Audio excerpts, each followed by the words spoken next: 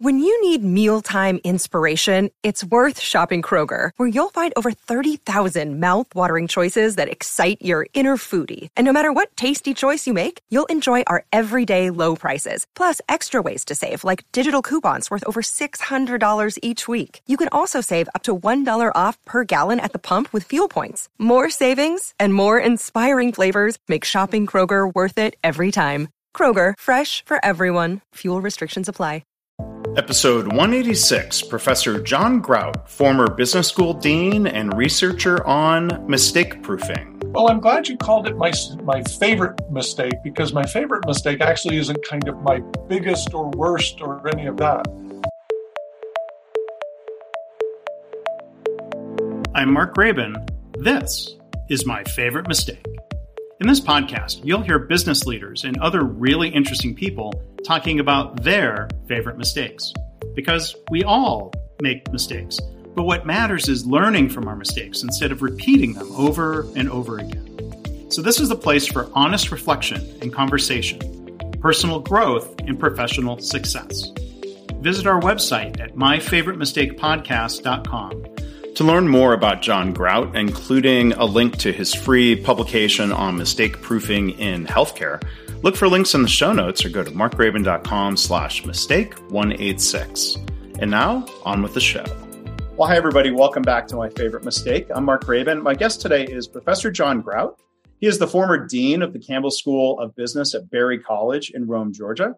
He's currently the chair of the Technology, Entrepreneurship, and Data Analytics Department, and he's the David C. Garrett Jr. Professor of Business Administration. So John is overseeing the development, approval, and implementation of Berry College's Creative Technologies program and Berry's makerspace called Hackberry Lab. So before I tell you a little bit more about him, John, welcome to the podcast. How are you?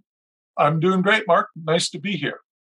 So, John, I want to tell you a little bit more about his background, and I think when you hear this, you'll know why I invited him to be here today. He's researched something called mistake proofing extensively. He's published numerous articles on mistake proofing.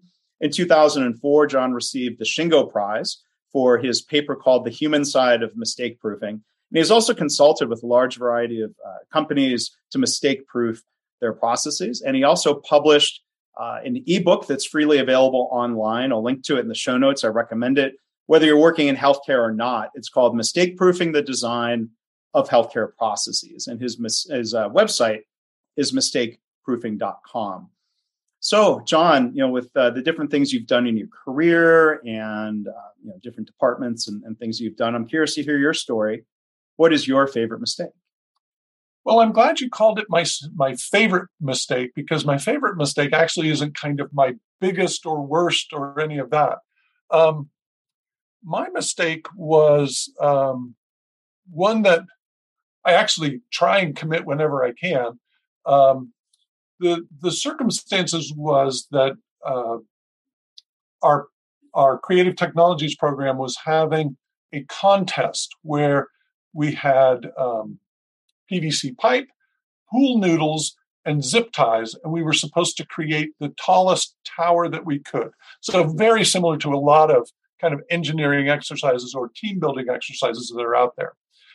And I came to it, since it was out of my department and I'm department chair, I was thinking, I'm just going to let them do it. But there was a math professor and a physics professor who showed up with their teenage boys, and they were going to try this out. And they said, oh, you should do it too.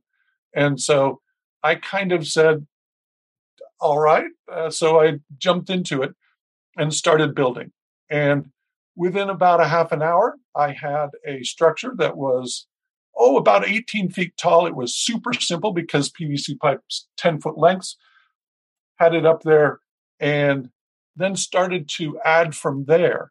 And what I found was that when I tried to take my tower and stand it up, that it would bend, and those bends would invariably break all of the connections that I had for this tower. So you were building it kind of horizontally along the ground and then trying to tilt it up. Is that right? Exactly right. Yeah. And very early on, I discovered that did not work. And that's my favorite mistake. is the idea that if you make a mistake early, it's low cost, you can recover from it, and things turned out great. Now, I was actually trying to not win this competition because I don't think it's really comely to sponsor an event and then win it. Now, one of my colleagues was administering the event, so I really didn't have any official responsibilities, but I felt like, it would be way better if a student won the prize. The prizes were not, glorious and fantastic, and it wasn't anything like that. But I did feel like certainly someone will beat this. So I worked on my tower, found out that you couldn't stand it up, but rather you had to build it up. And so I got a couple of the lab assistants to help me pick the tower up, put the next section underneath it.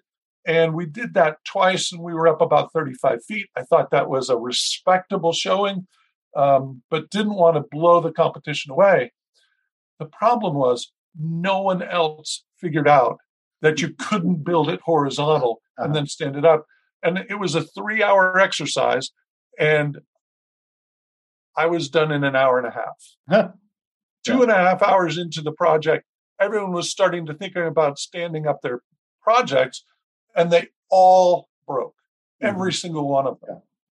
And so they had a half hour to try and resolve the issues that they had found. And so I was really lucky because I made a mistake that helped me understand the material I was working with early in the process. Yeah. And I tried to make it as simple as possible. So an accidental victory that was born out of learning from an early mistake. That's such a great story for what we talk about here in the podcast all the time. Yeah. So, it taught me, because we always talk about kind of a design process where you build a prototype and you iterate and you try and make mistakes early. And we talk about it. And at that point, the program was relatively new. And I hadn't really understood the power of that methodology, which is that you try stuff and you try lots of stuff to see what's going to work and what's not going to work. And you do it at a scale where if it doesn't work, you don't care. Yeah.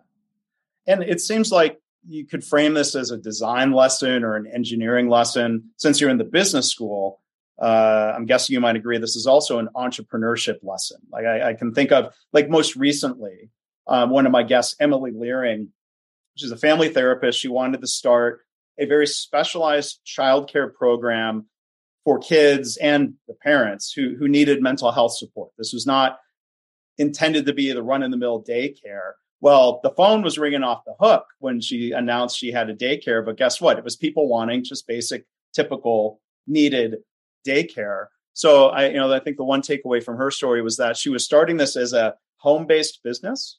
Mm-hmm. And the risk or the cost of then shutting it down, of realizing she wasn't finding what she thought her target market was, that was a far less costly mistake than if she had rented space. And she might have felt trapped into trying to make that work, even if that wasn't what she wanted to do.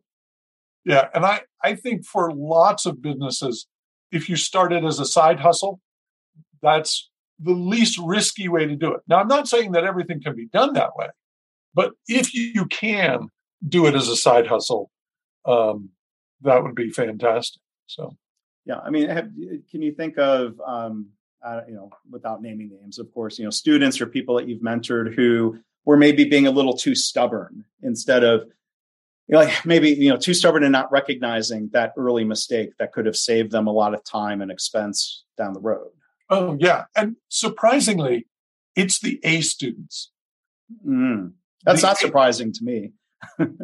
I wish it weren't that way. Yeah. But the A students think they know how the world works. And so I had a young woman in one of my very early prototyping classes where she wanted to use rainwater coming off the roof to generate electric power. She was going to put a little turbine on there and have it spin. And I said, okay, how much electricity do you think you're going to get? And how do you think that's going to work? Mm-hmm. And she says, oh, this will work fine, you know. And I said, I don't think the physics are there. I don't think that there's enough going on. And by the way, if this worked, why would it have never been done before? Mm-hmm. You know, part of me says a lot of smart people have thought about everything in this world at one point or another. And so I think that, you know, we're pretty convinced at this point you can't take lead and make it into gold. And sure.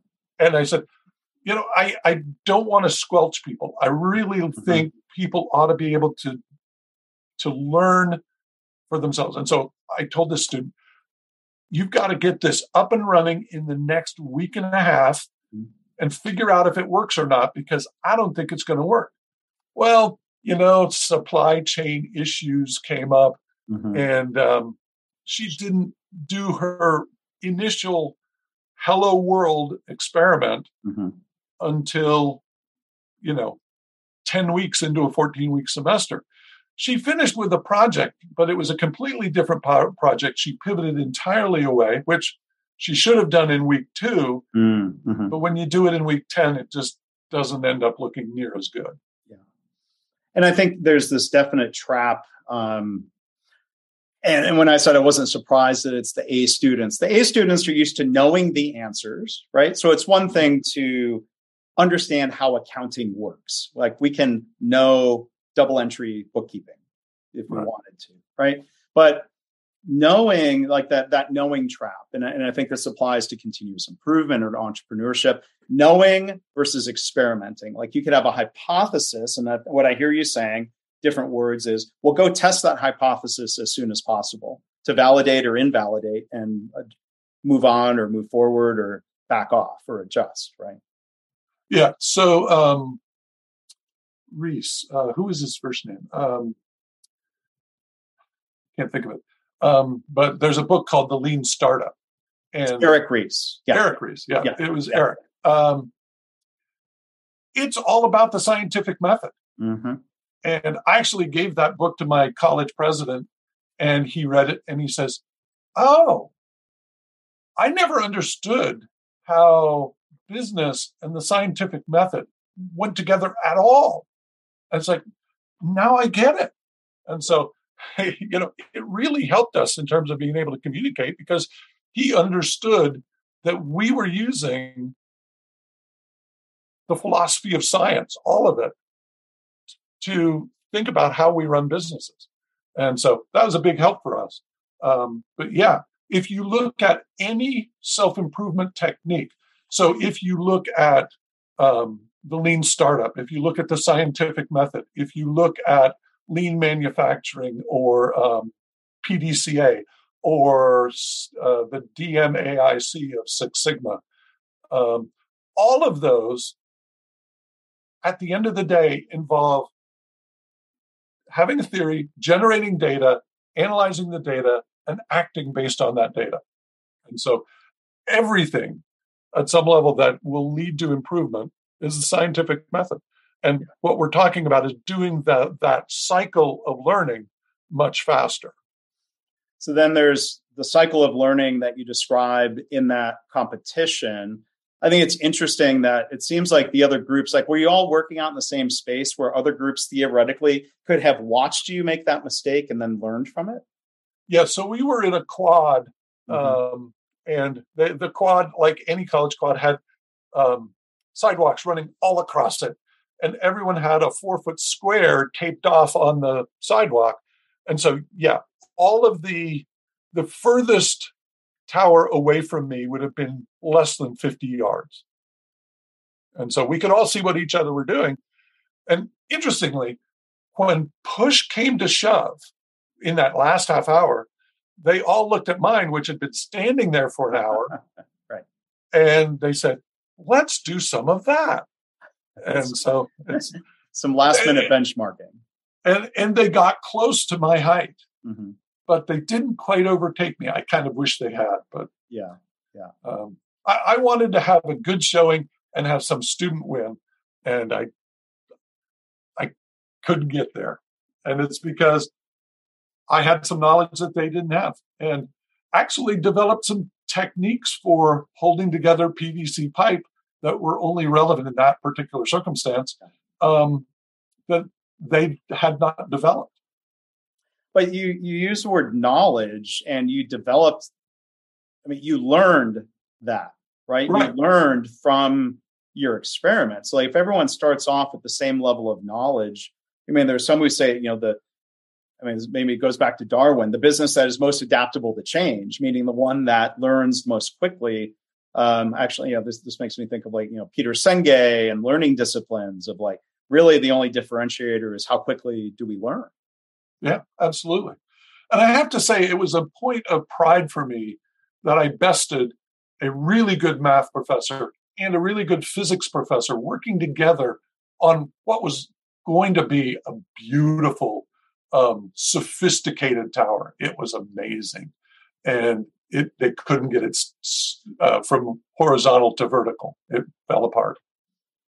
And what you're describing, sounds like a fun, larger outdoor activity, a variation of a similar competition of using uncooked spaghetti and marshmallows, or at least two of the main ingredients of that same challenge of build the largest tower you can in certain time constraints, right? Oh, yeah, absolutely. It was called the Grand Challenge, and I think that the organizer just scaled all that stuff up. Yeah. And it was a lot of fun. And I think one of the takeaways in the write-ups I've seen of the spaghetti tower building competition is it's said, this is probably true, kindergartners will outperform MBA students. And I said, I have an MBA, so I'm not trying to throw stones outside of my field. But, they say the kindergartners were not afraid to just try things and to make mistakes, where the MBA students had maybe this analysis paralysis of we are going to think our way to the right design and then build it, as opposed to building, failing, learning, building again, moving on. Yeah, so Tim Hartford has a TED Talk from 2012 where he talks about the God complex and trial and error. And that's exactly what he's saying. He's saying, look, do trial and error. Don't think you know what's going on until you actually know what's going on. And I would agree with that. It turned out to be very powerful for me on the Grand Challenge. Yeah. So yeah. And kind of a final thought, about that competition or that approach that, again, it makes me think of entrepreneurship and even improvement within an organization, is that doing these small tests of change is a way of mitigating or preventing larger mistakes, of the knowing and the bad assumption. I'll just share one example, and I'm sure you've got examples to share of. Let's say somebody in a hospital has an idea, and they want to, that involves buying something that they would have at every patient bed throughout the hospital. So now if they've made a bad decision, if they've made a mistake, it's the cost of that times 300, and they might have to eat the cost. And I remember sort of asking and challenging, well, what's a smaller test of change? And they said, well, we could try it on one unit. I'm like, well, could you go smaller? And they're like, we could buy one. We could see how it works on one bed, and then maybe move on from there, because there were all sorts of risks of what we didn't know. Could this thing be cleaned? How durable would it be? Would people use it? It was meant to be a way of helping patients not let their glasses and their phone and things fall onto the floor. Yeah. But I think that small test of change prevented the big mistake, where then people feel stubborn of well, I can't admit that was a mistake. Right. You're too invested at that point, and that's a real problem. So there's a hospital in Wisconsin that's part of the Theta Care, which it may have changed names now. I think that it was acquired. But they were in an old facility, and they actually tore 2 patient rooms out of the building, took it down to bare walls, and they put in one prototype room. It was just wallboard. There was no spackle. It was just really rough. But they then kind of put in light fixtures. They put in the bed. They said, we think we're going to have the bathroom over here on the head wall, which makes it way better. And they had people, everybody in the hospital could come in, and there were papers all over the wall where you could say, I like this, or I hate this, and here's what we should do about it. And so they had everybody in the building tour this one patient room before they built any other patient rooms. Mm-hmm. Yeah. And when they said, we hate this, they could go in and change it because they had, a couple of 2x4s invested in it. Yeah. And so to my mind, that's the way to go. I've seen a lot of organizations, and this is spread into healthcare, of doing what we might call rapid prototyping, of using cardboard or metal with plastic sheets or something that's not concrete and drywall to test the layout of a facility. And you can push a real hospital bed with a real person in it and make sure, can we actually get around that corner radius of the hallway?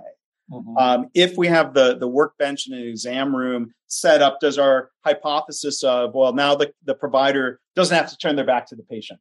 You could go and test those things, and it's far, far less expensive to change cardboard than it would be to rip down drywall and concrete. And we're less wedded to that idea when it's cheap. Yeah, absolutely.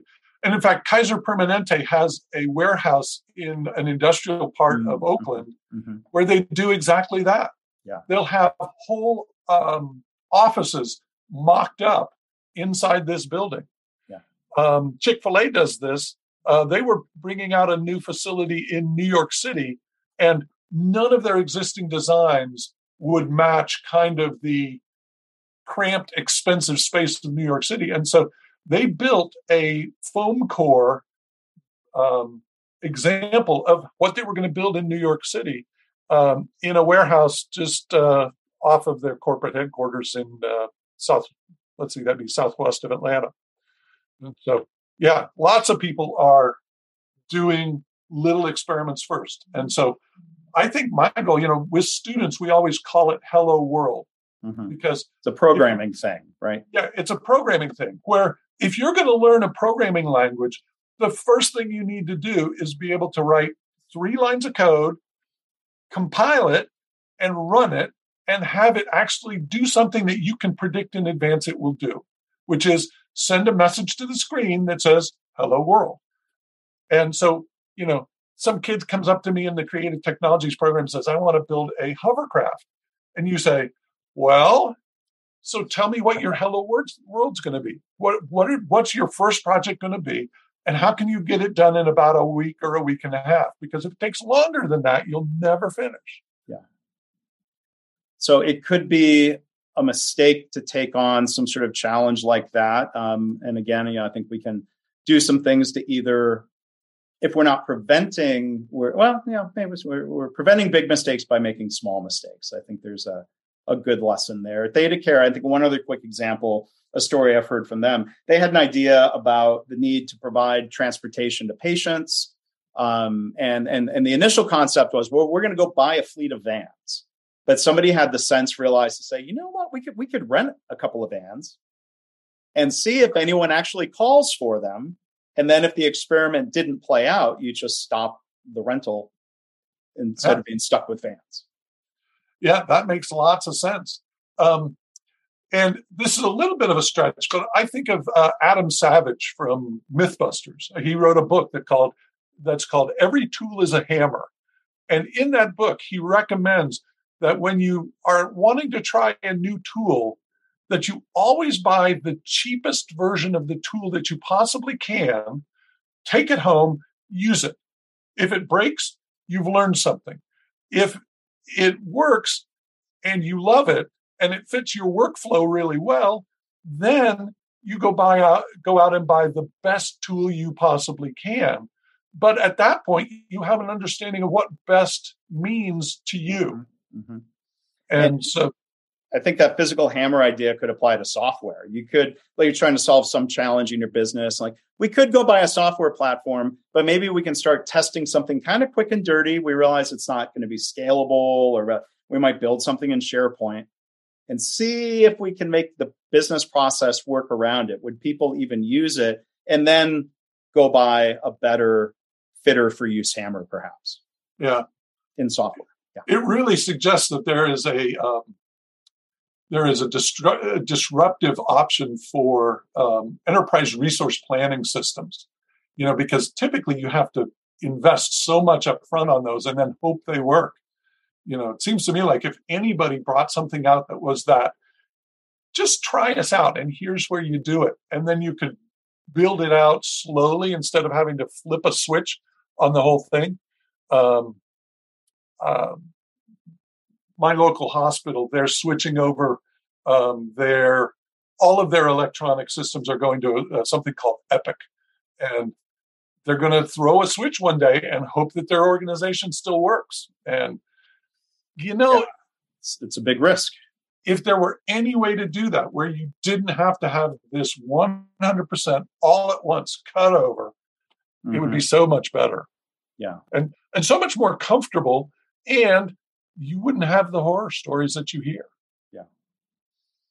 So let's, John, talk about mistakes. As somebody who has studied and researched and written about this for so long, maybe we can kind of go through some definitions as you have on your website, like what you call the strict definition of the word mistake, and then a more common definition. Can you kind of talk us through those and your thoughts on that?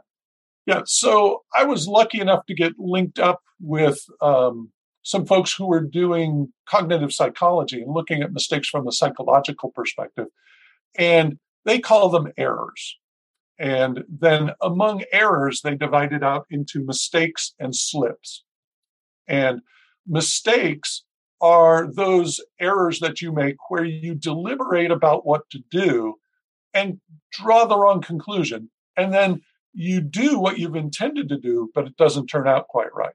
And so a doctor misdiagnosing a patient would be an example of a mistake. They then talk about slips, and slips are where you deliberate about what to do, and then in your execution, you've got the right intent, but you do the wrong execution, and that's a slip. So they break it out that way. Now, there are finer ways to do that, but it's a good starting place. So another example might be the mistake of choosing to do a surgery that other surgeons might consider to be outdated, and then you do maybe the wrong surgery really well, versus choosing what others might deem to be the correct surgery and then cutting the wrong ligament or something that was unintended. Yeah, exactly right. In the process. Yeah.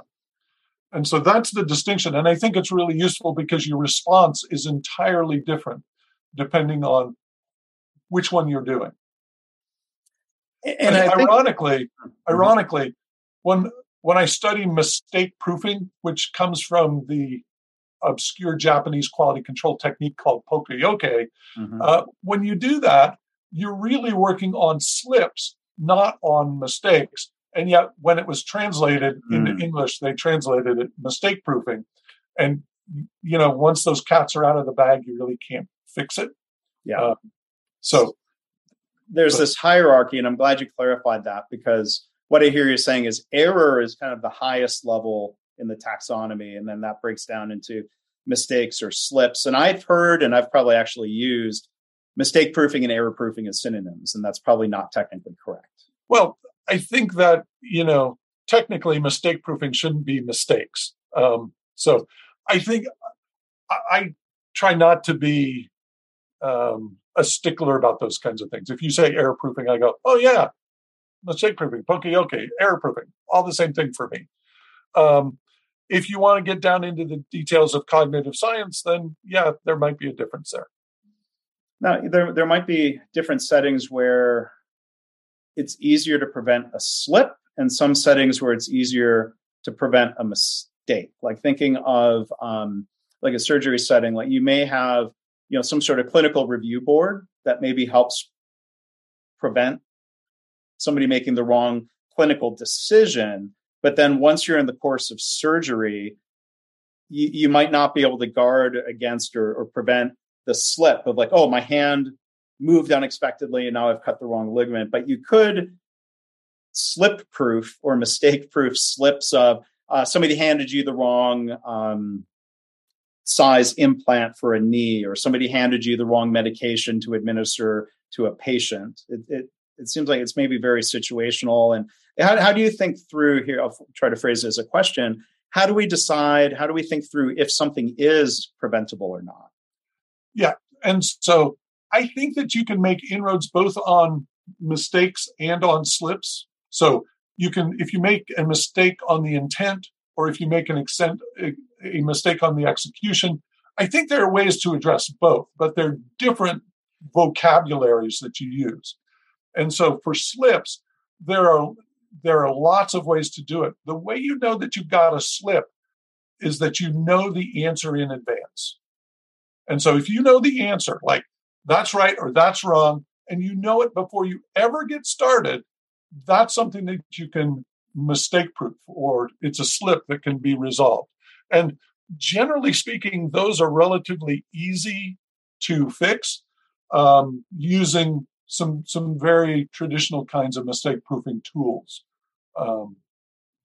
And so there's a bunch of examples in the book that you mentioned at the beginning of the podcast. So if you want to know more about that book will walk you through it. Yeah. And I think it's fun to think through real world examples. You mentioned Chick-fil-A, and I'm trying to think if Chick-fil-A does this. I know for sure In-N-Out does this. The food comes in a plastic tray, and they don't have to put up a sign that says, don't throw out the trays, because the hole in the top of the garbage can is literally too small for that plastic tray to even fit. You can put your papers or food waste.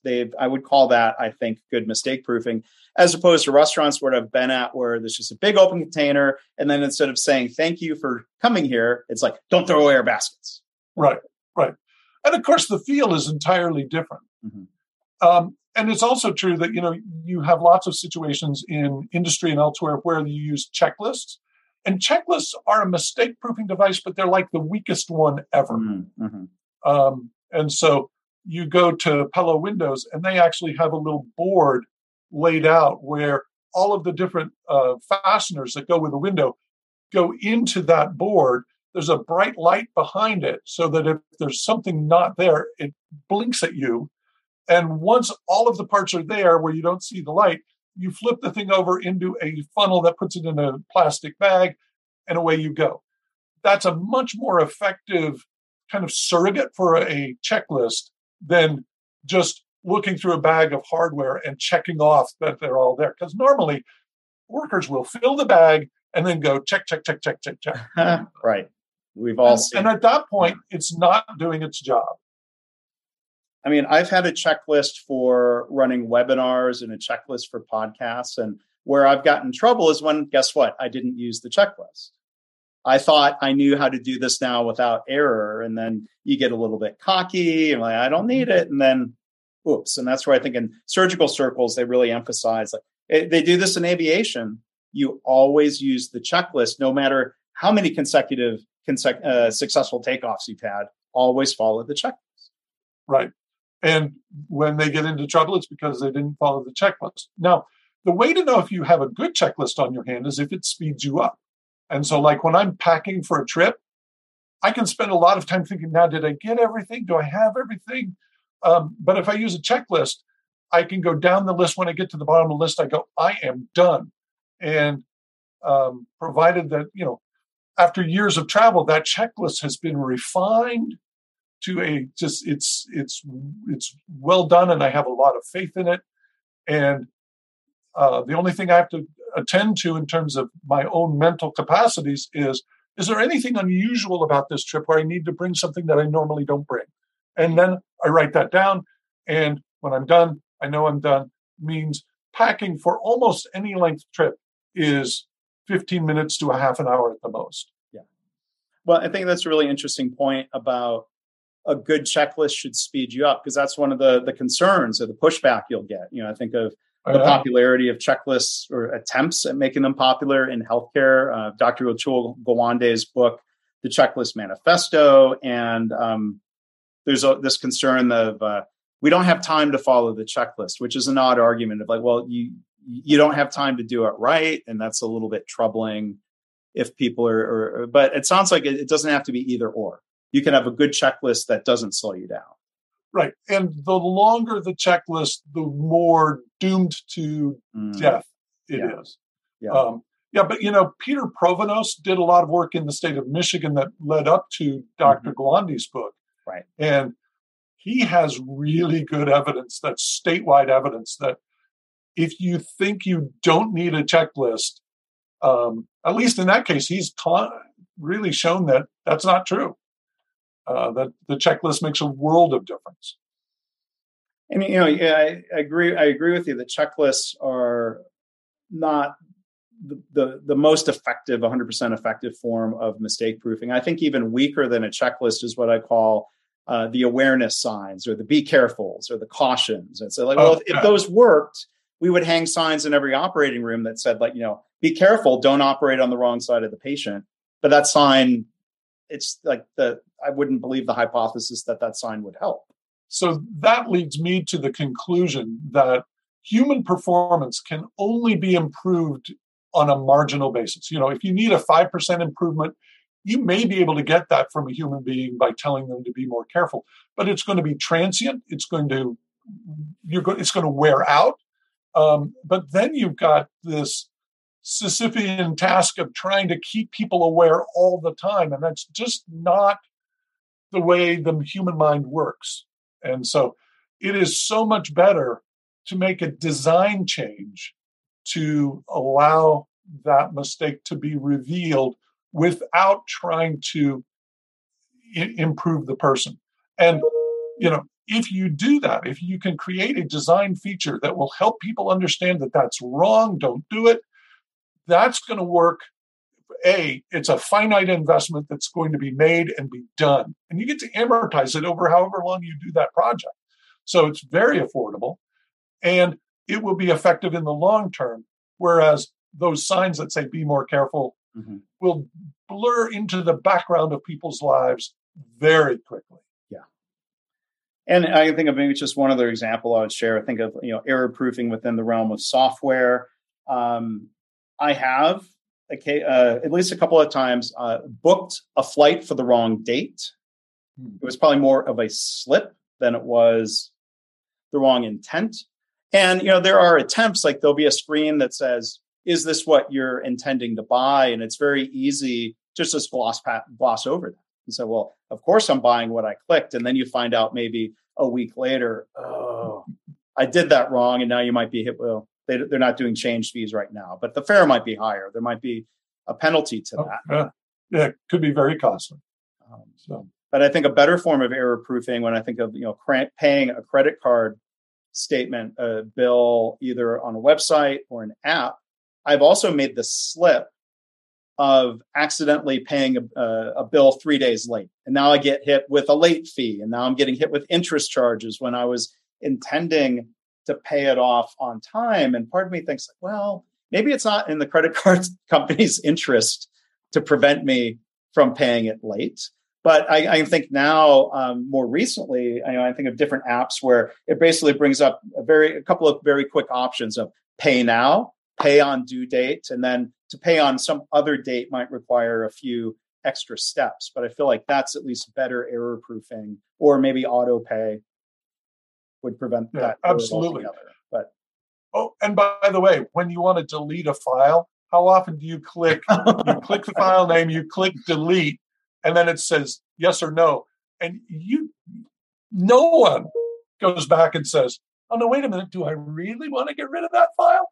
You've already made that decision, and now you're just executing a schema, a subroutine that involves clicking the yes button. Well, if it's delete, though, at least on most systems, there's a good undelete. The mistake, the slip I've made is the pop-up that says, do you want to save changes, yes or no? And I'll click no. And I'm like, then those are lost forever. Oh, yeah. Why did I click in the wrong place? Such is the human condition. Yep. But, your intent is pretty well fixed at that point, and you're executing on that intent, and your deliberation was wrong. It's much harder to mistake proof that. But there might be a case, just thinking through, where let's say if there was a keyboard shortcut, these dialog boxes that pop up, often if you hit the return key, it chooses one. It's probably better to choose, if you were to hit the return key, for that to activate the yes to save, because then you could always cancel out of that. If the default, if hitting the return key was like, no, I don't want to save, that might be unrecoverable. Yeah. So one of the things that you find about good design is it's really hard to get right, because there have been times when I've made a change to something and I had an archival record and I pulled it up and I wanted to make a change for the new version and I saved it under the archival file name. And then again, you've lost your data. So the trick is, you don't know if you really want to save the changes or if you don't want to save the changes. And so that one is much tougher. And a lot of these techniques are very subtle. And, making a good mistake-proofing device ought to be easy, but you find that when you get into the nitty-gritty of it, it takes a lot of thought and a lot of care. And you really ought to experiment to see if it does exactly what you want it to do, because you can cause troubles as well as fix troubles when that happens. Now, if the trouble that you cause is much less than the trouble you're fixing, that's probably a good thing. I mean, I take aspirin even though I know that it could cause a stomach upset. It never has for me, and so I continue to use it. And it's way better than feeling the pain. Yeah. And I think of maybe just one other example here. You think of, let's say, a gasoline pump for your car versus the diesel pump. People could go and try this. It's impossible to accidentally put diesel into a regular gasoline vehicle because the nozzle is bigger. You could accidentally put unleaded fuel into a diesel vehicle, but my understanding is that putting diesel into a gas engine would be far more harmful, so they've chosen to error-proof it in that direction. Yeah, I once had a diesel Volkswagen that a young man who was a friend of mine wanted to borrow for the prom. It was back when the new Beetle was brand new, and it was just the thing. And I had one, and he wanted to drive. He drove a classic Beetle, which he traded us for 24 hours. And I said, the one thing you may not do is fill this car up before you return it, because I knew he was going to put gas in it, and it needed diesel. Yeah. Although Land Rover had a fix for that, where the larger caliber diesel nozzle would actually open a clamshell that would keep the gas from flowing into the tank. Oh, so wow. You get a good engineer involved, and there are lots of ways to fix the problem. Interestingly, oftentimes the way you fix the problem is by saying, how can I make this process fail? But fail in a way that's benign instead of fail in a way that's terrible. And at that point, all of your failure analysis techniques become a tool to invent something new. And that's kind of a fun process. Yeah. So I'll ask one more question before we wrap up, but I'm also just a recollection real quick. There was a period where my wife and I owned one diesel vehicle, one unleaded vehicle, and they were different, but that caused a lot of mental stress of thinking, I managed to avoid that mistake, but I'm glad maybe an electric vehicles in our future, but now we're back. No diesel, just unleaded fuel. Yeah, it's just one less thing to worry about. So when you get your electric vehicle, then you can have range anxiety instead. The mistake of thinking I plugged the charger in, but it was a slip, so I didn't really get it right. So I happen to own a plug-in hybrid that's all electric, in the sense that there's no drive shaft in the vehicle. There's only electric motors. And everybody I talk to says, sooner or later, you're going to forget to charge your car. It's going to happen. And so, it's an ongoing concern. Although the same is true for your phone. I find that charging my electric car and charging my phone, same process. And I happen to do them both at the same time, because routine is another way of reducing error. Just getting it to be a subroutine that you call every night at 9:30. You plug in your phone, you plug in your car, you go, you go to bed if that's what you do at 9:30 at night. So, John, I want to ask one other question. This comes back to terminology again. Is it a mistake to use language? We hear people say these things, foolproofing or idiot-proofing or dummy-proofing is another one I've heard. So I understand what all of those mean. I choose to translate those as mistake-proofing. I'm not sure I would ever correct someone if they said idiot-proofing, but I think that, in Japan, when they started out with baka-yoke, which was foolproofing, and a worker took offense. And I just think we live in a world where offense is easily taken and it's costly. And if you don't cause offense, it's so much better. And so, have I seen the little signs that say, if you foolproof something, the world would just come up with a better fool.